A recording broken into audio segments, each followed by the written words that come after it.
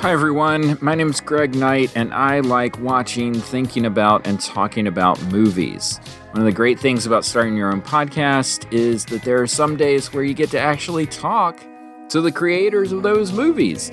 Our series, Under the Stole, is where you can find those conversations. I've had the opportunity to interview award-winning directors, up-and-coming documentarians, and even a legit Abraham Lincoln historian.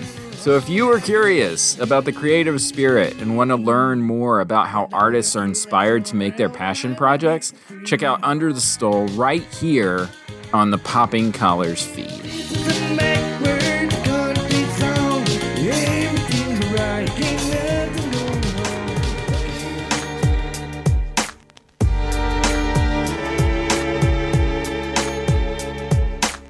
Previously on Popping Collars.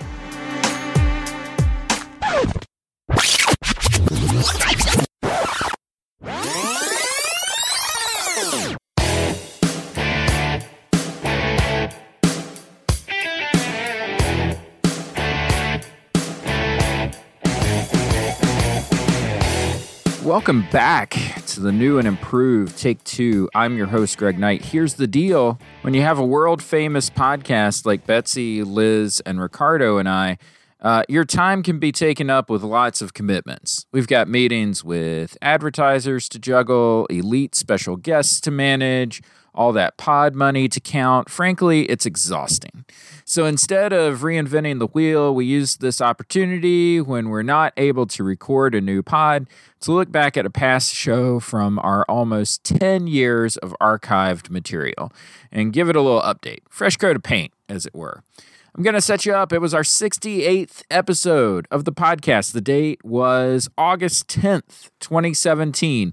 Subject was smartphones. Ricardo, Liz, and I welcomed an old seminary classmate of ours, Andy Schammel, to come on to the show to talk about how technology was taking over our lives. And that was before artificial intelligence had entered into our daily lexicon.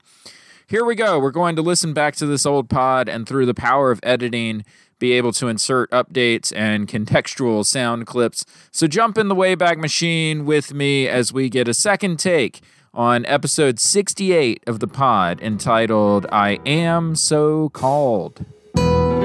Previously on Popping Collars. Allow me to offer my opinion on that question, Greg, before we move on. Nice. I would say, and then I'd like to hear yours, Greg. If you don't say a thing that I think you're going to say, I'm going to out you and say it, and say you said it. So you might not know what that is. I'm going to say it in your voice. That's right.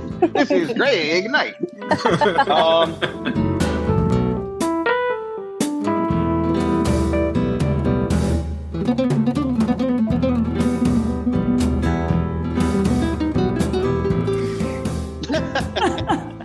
All right, welcome to Popping Collars, the podcast that lives at the intersection of religion and pop culture. I am Liz Easton. I'm the canon to the ordinary for the Diocese of Nebraska, and I'm here with my co-host today, Greg Knight in Palm Beach, Florida. Greg, what are you up to these days? Oh, I am dodging the cicadas and the mosquitoes and all the other critters down here in South Florida. I'm recording with the window open right now, and the cicadas are so loud, I'm afraid they'll interfere with our broadcast. My other co-host here today is Ricardo Avila from Long Beach, California. Ricardo, what are you up to? What's going on?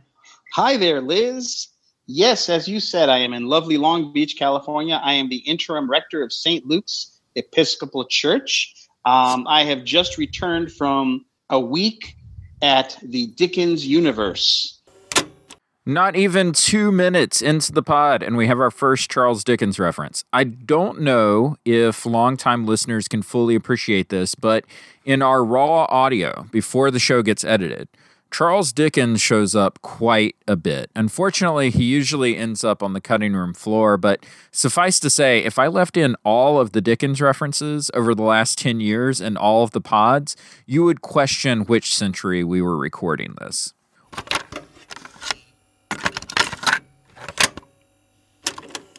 I bet our listeners want to know just what that is. They do. Another plug for the 19th century. The Dickens Universe happens every year, the first week of August. on the UC Santa Cruz campus where 200 professors, grad students, high school teachers, elder hostel people, and the public who is interested come together and discuss a Dickens novel for an entire week and have tea and drinks and food in the cafeteria and parties. And it's actually a lot of fun. You would not believe that from the description I'm giving, but it is awesome. Does it help that you're married to somebody from the 19th century? Yes, my time-traveling husband, William, he is definitely the one who got me hooked. Joining us today as a special guest for his second time on Popping Collars is Andy Schammel. Andy is on a farewell tour of the United States before heading to Oxford in a few weeks. Andy, tell us what you're up to. What's going on? Well, until about a month ago, I was the Episcopal campus minister at Stanford and am no longer. And so, yes, as Liz said, I am visiting family and friends before I move to England for some time, particularly looking at the relationship between religious experience and the imagination. Well, this is the 68th episode of Popping Collars, if you can believe that. And our subject today is smartphones, the little computers that we all carry around in our pockets and our purses that connect us to the larger world and sort of organize our lives and sometimes rule our lives in ways that we appreciate and that we don't appreciate. Does everyone here today have a smartphone? Right here. Yes. Yeah, right in my hand. We've talked about social media before on Popping Collars. We've talked about Twitter and its influence on snark and on the church. We have a social media presence of our own. And of course, smartphones aren't all about social media, but for many of us, it's sort of our main tool for that connection. We're interested in talking today about the ways that our smartphones influence our spiritual lives for better or for worse. And I thought we'd start with just a little check-in question, youth group style. What is the app that we love to hate? The one that we kind of hate, but we use all the time anyway. Andy, do you want to get us started? Probably Facebook Messenger. Not because the app is bad. I hate Facebook. I have to use it. I realize that I'm locked in. These apps, they don't just meet a problem, they try to change the way that we behave. I hate to love this app, but it's a game called Toy Blast. Ooh. And it's so for children. It's basically Candy Crush, but I think better because there are explosions and it's not as hard. And the reason I love Toy Blast is it really triggers something in my brain. There's just some sort of adrenal something or other. There's this little girl with big eyes, and you're helping her reach some goal that will never be reached. But she gets happy when you're winning, and on the last three moves, when you know you're going to die, she gets all sad. And her face falls, and she looks like she's about to cry. And I swear, I've gotten to that point, and I'm like, oh, shut up. Stop talking to her. I mean, I guess I'm kind of with Ricardo. Like, it's the addictive things that I like to do the most. So it's like, yeah, so it's the games that are just constantly going, that have no ultimate goal except to just kind of experience them. But there's something about just checking in with a mobile game where you just kind of feel locked in. It's like, and eventually the thing about mobile games that I hate is that they start to feel like jobs. I mean, I had to delete Words with Friends because it just felt like a job. Every time it was like, well, I've got to play because I don't want to upset my friends. And it just wasn't any fun anymore. Wow, we're off to a blazing start here. Top 5 apps that eventually felt like work. Number 1, Wordle. Not technically an app, but same thing. Number 2, Words with Friends. Number 3, Facebook, because it literally was /is part of the marketing end of so many church people. Number 4, Instagram. Same thing as Facebook, except somehow even more fake. Number 5, Duolingo, especially when you have a long daily streak going. Did I learn any Spanish? No. Did I get my daily dose of game cubes or whatever? Yes.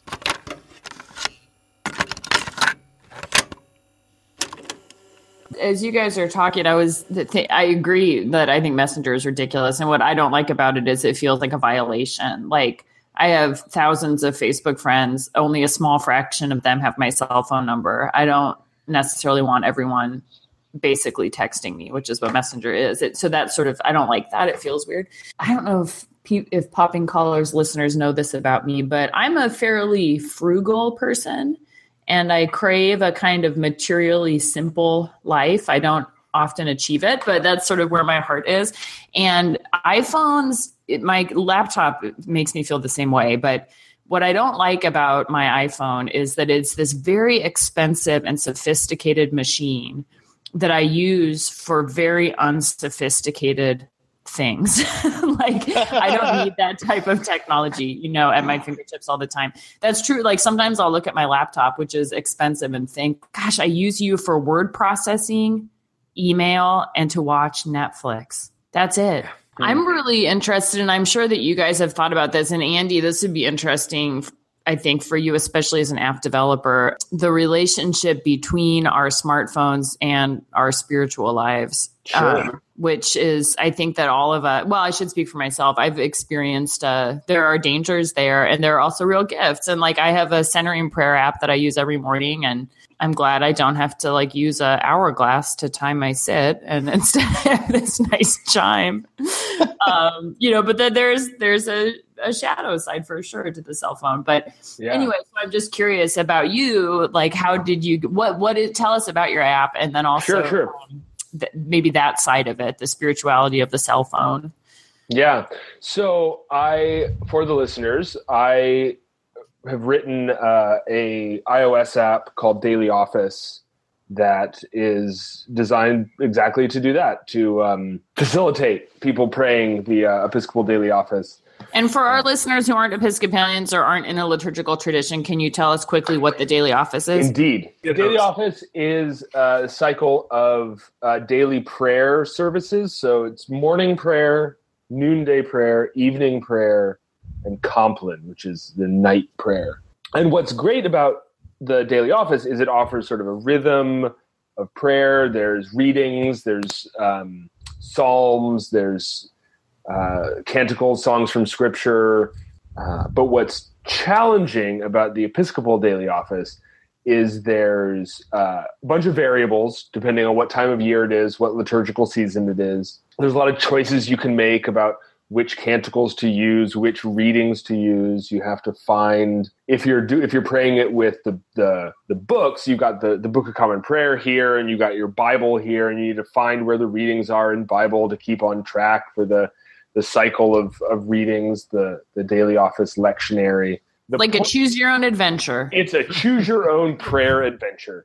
And the point of the app was to take all those variables. You can make settings, make your choices ahead of time. The app would just take that all, and it would just seamlessly put it together for you. So all you have to do is open up morning prayer, and it's got all the different variables, the opening sentences that change by season, and whether there's alleluias or not, they're written in or excluded. The Bible passages are just seamlessly put into the whole liturgy, all automatically. So you can just have it right there on your iPhone or your iPad. I am pretty sure Daily Office is still alive. It looks like the last update was about a year ago. So if you search Daily Office in the App Store, you should find it. Fun fact, I am not an Apple guy, so I can neither confirm nor deny this information with my little Galaxy phone over here.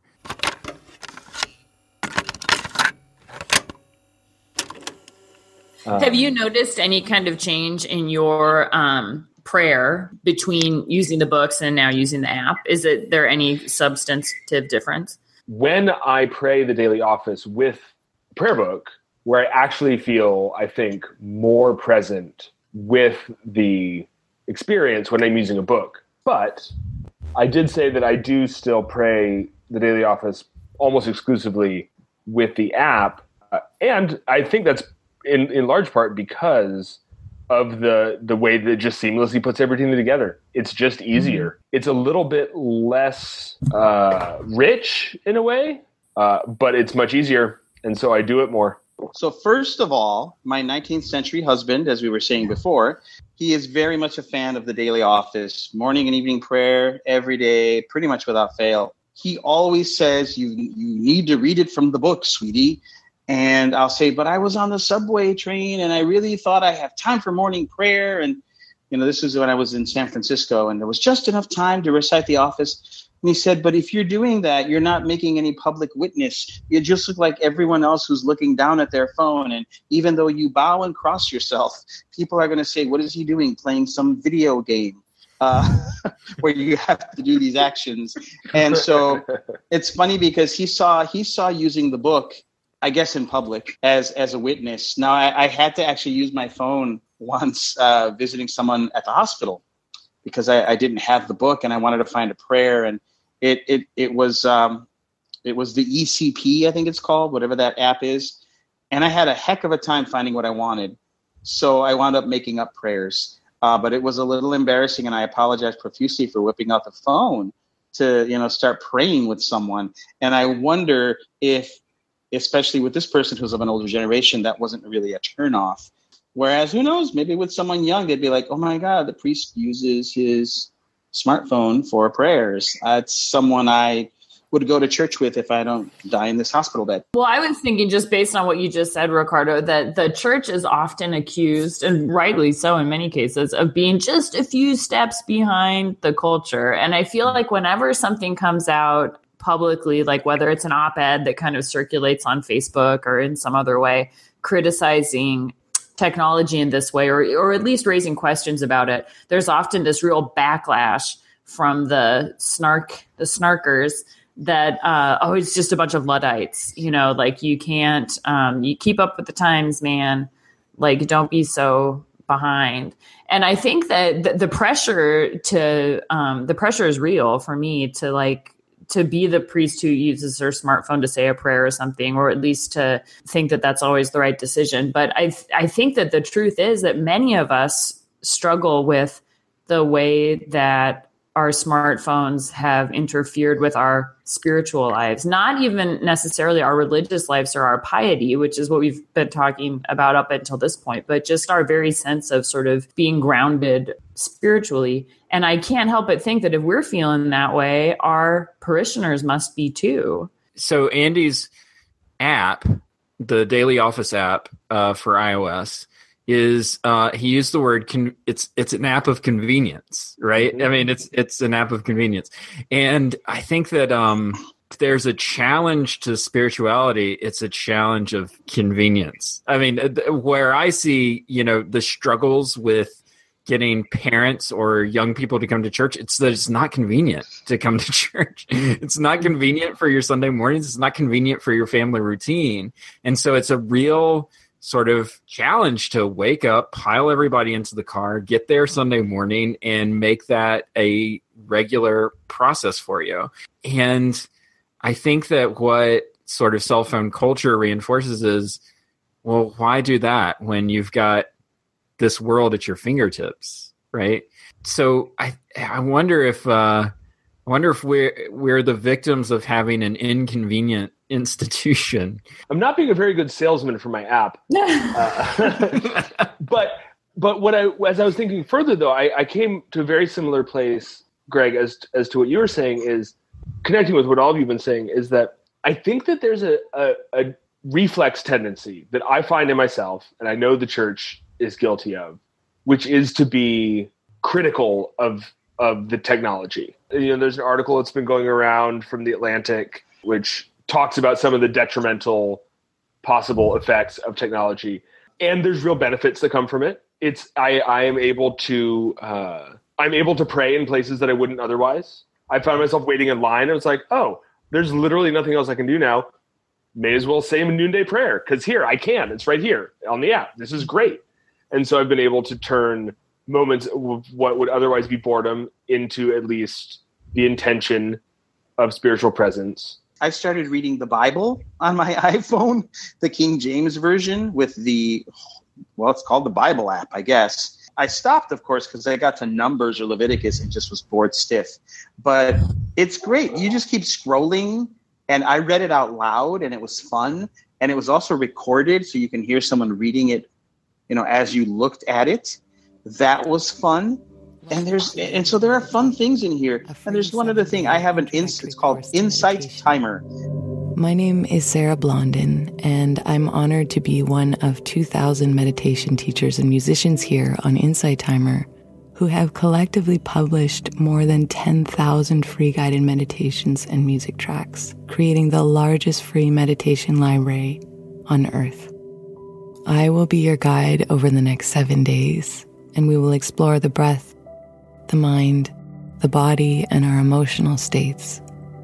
We will learn to set purposeful intentions for ourselves and end with a deep dive into inner stillness. The meditations in this course will help you learn to calmly focus and concentrate your mind and bring your full awareness to something specific, such as being more compassionate, more kind, or helping in overcoming life's difficulties. And Liz, I think you mentioned something like this. It's like a little gong. If you want to time yourself for 15 minutes, you just close your eyes and wait for the bell to ring again. And then when you're done, it shows all these people on the app who are meditating at the same time around the world. Oh, that's cool. And you can go through and click on them and say, thanks for meditating with me. And it's sort of, frankly, for me, becomes a bit of almost a dating app. Like I look for the cute guys who are meditating, and I look at their pictures, and I'm like, thanks for meditating with me, Johannes in Germany. You're swiping right on your meditation app. Don't tell your husband that either.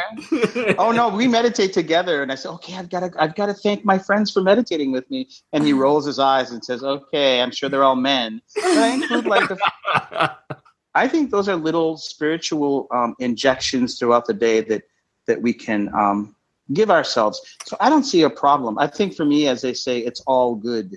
I got to say, Liz, just sort of going back to your question and what Ricardo just said here, like connection, right? I mean, that's the gift of the cell phone, of the smartphone, is the fact that we have the opportunity to use Facebook Messenger to get in touch with Andy Schammel to come on this episode of Popping Collars. Whereas, pre-smartphone, gosh, I mean, yeah, maybe we would be able to communicate online somehow, but having that ability to just pull it out of your pocket and say, let me shoot Andy a message and see if he can come on. That's amazing how well we're connected in this world. And that's what this device offers us. Yeah, I totally agree with all of that. And I think, like I said earlier, I too have spiritual apps that I use that have been helpful, especially because I travel so much for work that it's nice to be able to carry those in my pocket. But I may be an outlier here. But really, when you think of the whole of your life with your cell phone, which is now for most of us kind of our constant companion, throw a pie chart up there, Ricardo. How big of a slice of that pie is you using your religion apps? Oh, as opposed to my Toy Blast app? Yeah, and all the other stuff, and I don't need to call you out because it's my experience too. Like, I think there are wonderful things, but so I'll name some of the things for me, I guess, out myself that are spiritually challenging. One is that I don't allow myself to be bored very often anymore. Right. So I'll go to Facebook, which is not even a app that I like that much, and just scroll through it and kind of see what's happening. I get a little bit of an ego boost off of Instagram when I get lots of likes, and I don't feel like that's really good for me spiritually. Definitely compare myself to other people in ways that I didn't do before, because now it's way more people than just the ones in my personal life. And for me, the biggest spiritual challenge of all is the incorporation of my work life into my personal space. And it took me honestly just until 3 weeks ago to realize that I had to turn off my email app when I left the office and turn it back on again in the morning when I got to the office. Because I would be I'll check Facebook, and then, there's another email. Let me see who that is. And then, I could just never turn it off. A couple of years ago, I was organizing a really stressful, complicated event at Stanford. I was working with a couple of people on it that I did not personally get along with very well. I was in the middle of a service, so I wasn't presiding, but I was at a church service, and I opened my phone reflexively, like you do. Mm-hmm. Checked my email reflexively, and there was an email from one of these people that I didn't get along with, and it totally wrecked. I felt like I needed to respond, and I couldn't let this lie. It was the middle of a Holy Eucharist service. What business do I have looking at my email in the middle of that? And B, I let myself get drawn in. And actually at that point, right after that service, I was chatting with my colleague who had been leading it. And he's like, yeah, I took my work email off my phone. And so I immediately deleted my work email off the phone. And my life immediately got so much better. Words with Friends has a little place where you can send messages back and forth. And speaking of connection, Andy, that you were talking about in a different way, I've actually given pastoral counseling on those little messages on Words with Friends with people I probably wouldn't be in touch with really, daily, because I'm doing my next move on the Words with Friends. And so here's a person I haven't seen in 8 years. And suddenly she's telling me about her father who's dying and her relationship with him and her problems with the family. And we're just doing the little kind of texts within Words with Friends. And it was kind of great. Again, I know there are plenty of negative things about having smartphones so at hand. Many is the morning I have woken with the cell phone literally clasped in my little grubby hand because I fell asleep with it. To me, it's another avenue that has possibilities and has a lot of, pitfalls as well. I can say things about the pitfalls, but maybe I'm fooling myself in thinking that for me, mostly it's a good thing in terms of my spirituality. I do things I wouldn't do otherwise because of my smartphone, spiritually and religiously even. And, being bored, I hear you, Liz. It's you're right. Even when I'm brushing my teeth, I'm doing a little swiping with the other hand with the phone. And why can't I just, think about my teeth or something? So that, I don't know. I don't know if there's spiritual value in being bored, but I think there's spiritual value in feeling a sense of absence for a few minutes every day. And seeing what might enter when you don't feel you have to always have every moment filled. As the parent of 2 young children, what I've learned about smartphone technology and really just sort of tablet technology in general, and we've talked about this on the podcast before, is how intuitive it is. The fact that my 2-year-old can pick up a phone and generally figure out how to navigate to the YouTube Kids app, and then once in the app can navigate to whatever video it is that she wants to watch. For a 2-year-old to do that intentionally, they want her to be able to do that. Sure. And so developmentally you start running into these issues of, how much screen time is appropriate screen time, and what does this do to a developing brain, and that's just part of parenting now is navigating this world of, these devices are there, so how do you sort of use them responsibly? This is a good time to insert an update on my children and their use of technology. They became book readers, you guys. So they really don't interact with screens very often 6 years after this conversation. In fact, they probably monitor and manage their screen time much better than I do, which is an embarrassing thing for a grown-ass man to admit.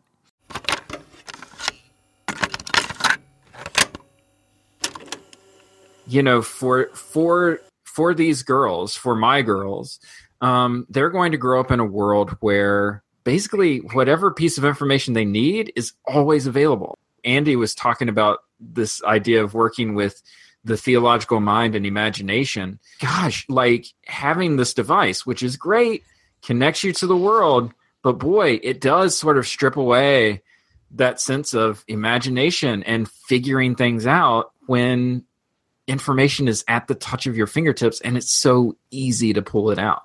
I think you have to wonder, you have to believe, and I kind of do, that there will be, in terms of our evolution, a different type of imagination that emerges because of that. I don't think that the human capacity, it's the human capacity for imagination that built this technology. So I guess what's scary to me is like you don't know exactly what that looks like. Mm-hmm. You know, it's not going to. When you talk about generational gaps, you know, that will be a big one, I think. Is there a point after which we've gone too far? You know, things have become somehow too easy for too many people. Well, I think that, yeah, and I guess the awkward part is that the answer to that question is different for different people. So there's there are people who would say we've already gone too far. Yeah, it just makes you wonder if like there's always going to be some form of technology that people are going to point to and say, well, now the game's changed, you know? I mean, I could see people doing that for my generation with like pointing at Ataris and saying, oh, well, there you go. Like the kids are never going to be the same now. Or VCRs or televisions or radios, or I don't know about. Always going to be something. Right? I don't know about that printing press. It's going to make reading far too easy.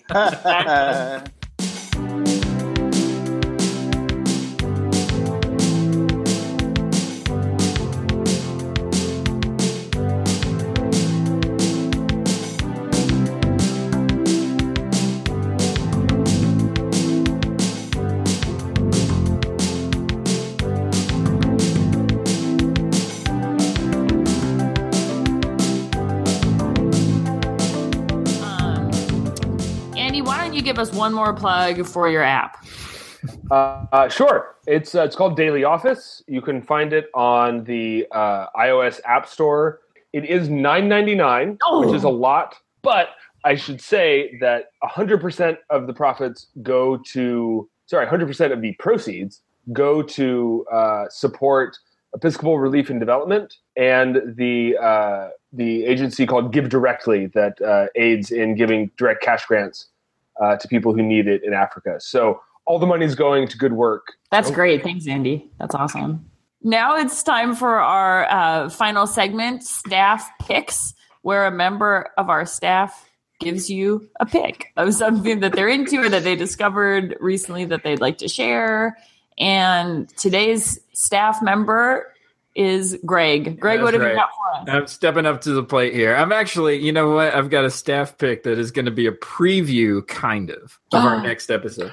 I know our next episode is one that Betsy's hosting. I know everyone's asking the question, where is Betsy? What happened to Betsy? Did you kick Betsy off the show? No, Betsy will be back. She'll be hosting the next episode. And she wants to talk about 90s culture when she comes back on. The 90s. The decade of the 90s. Well. It wouldn't be an episode of Popping Collars if we didn't make some 90s reference. Here we go.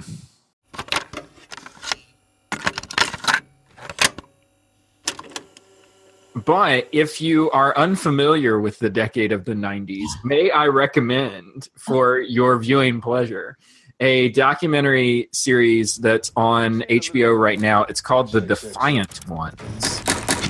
We're talking about Jimmy and Dr. Dre. Jimmy Iovine is the levitator. Dre is the innovator. I need something a little bit more impressive.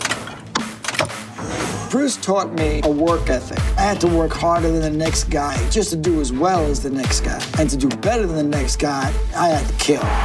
I knew that I had to be a success at something. A friend of mine put together 2 turntables. I started doing this thing. I wanted to be able to get in there and rock. I think Rattle and Hum was Jimmy's last stand. I think we broke him. I didn't want to see a studio. I was done. So I said, maybe I can start a record company. I gotta find great producers, and I produced them. This was that do or die album. Put my body into this record. I'm playing it for everybody. For some reason, everybody's turning me down. Nobody wanted to deal with this gangster rap thing. They were afraid to deal with the people. The East Coast ain't got no love for Dr. Dre and Snoop Dogg. Interscope crossed the line of decency. All I remember is that Dre came in to play us the Chronic. I said, who recorded this for you? He said, me. I said, wow, this guy will define Interscope. Jimmy was like, I want to get you guys on the cover of the Rolling Stones magazine. You guys are like Mick and Keith. I'm like, what the f*** is Mick and Keith? The Rolling Stones magazine. I want to be on the Source magazine cover. That blew up, man. I ain't never had that many white people coming to me in my whole life. Okay, so fast forward to holy. This is Jimmy Iovine. Holy. Dr. Dre just walked in. He pops that tape, and I'm blown away. I'm myself now thinking about it. Jimmy Iovine, he was walking up the beach, and I told him about my lawyer approaching me about a sneaker company that wants to endorse something. Out of the blue, he's like, Dre, man, sneakers. No, you don't sell sneakers, you sell all kinds of different speakers. Yeah, you know what? We could call it Beats. Everything that I've done in my career, I've always been underestimated. Fear's a powerful thing. It's got a lot of firepower. It was the beginning of making fear a tailwind instead of a headwind.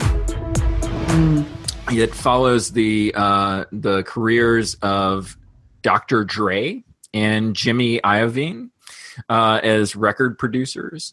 Now, Jimmy Iovine obviously goes well before the 90s, way back to the 70s, producing Born to Run with Bruce Springsteen and Damn the Torpedoes with Tom Petty. But I'm having a moment over here thinking of Bruce Springsteen and Born to Run. Totally distracted me. Go ahead. But Dre's story is very much a story of the 90s, and very much a story of hip hop coming out of the experiences, especially of Compton, LA in the late 80s, and the context of Daryl Gates' sort of LAPD culture.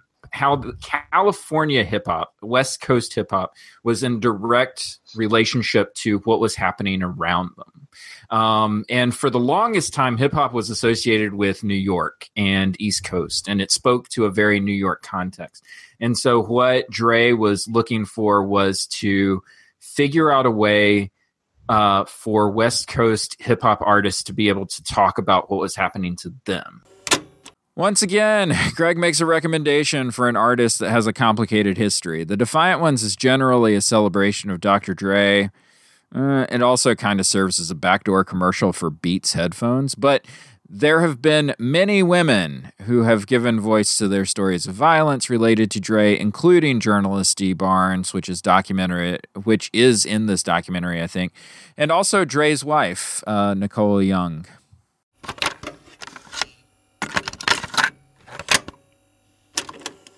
And so anyways, it's a fabulous documentary, especially the Dre portions, which I just found so captivating. He exposes all of his flaws in a way that, you know, the movie Straight Outta Compton kind of glossed over. Like, he faces them head on in this and talks about his history of violence against women and how that makes him a horrible person, and how he has to reflect on that, and how that brings him to where he is now. It's called The Defiant Ones. It's on HBO right now. Well, thank you all for joining us for Poppin' Collars number 68. Special thanks to Andy Schammel for joining us as a guest today. Andy, safe travels on your upcoming adventure. Thank you. It's been a pleasure. Thanks to Greg and thanks to Ricardo. You can find all of our podcast episodes at poppingcollarspodcast.com. You could also find us on iTunes and Stitcher and all the other places where you get your podcasts. And finally, you can find us on episcopalcafe.com, where we are featured as a member of their podcasting network. So check them out. There's a lot of other great podcasts on Episcopal Cafe, and we love them, and we know you will too. So thanks again. We'll see you guys next time. Keep those collars what? Popped. That's right. Well done. Pop.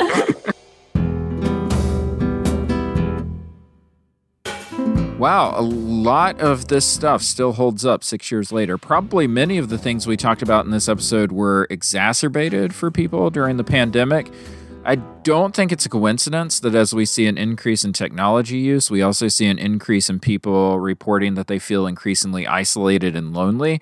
This is one of those topics that's going to have a long arc, and we're not going to know the next phase of the story for a while.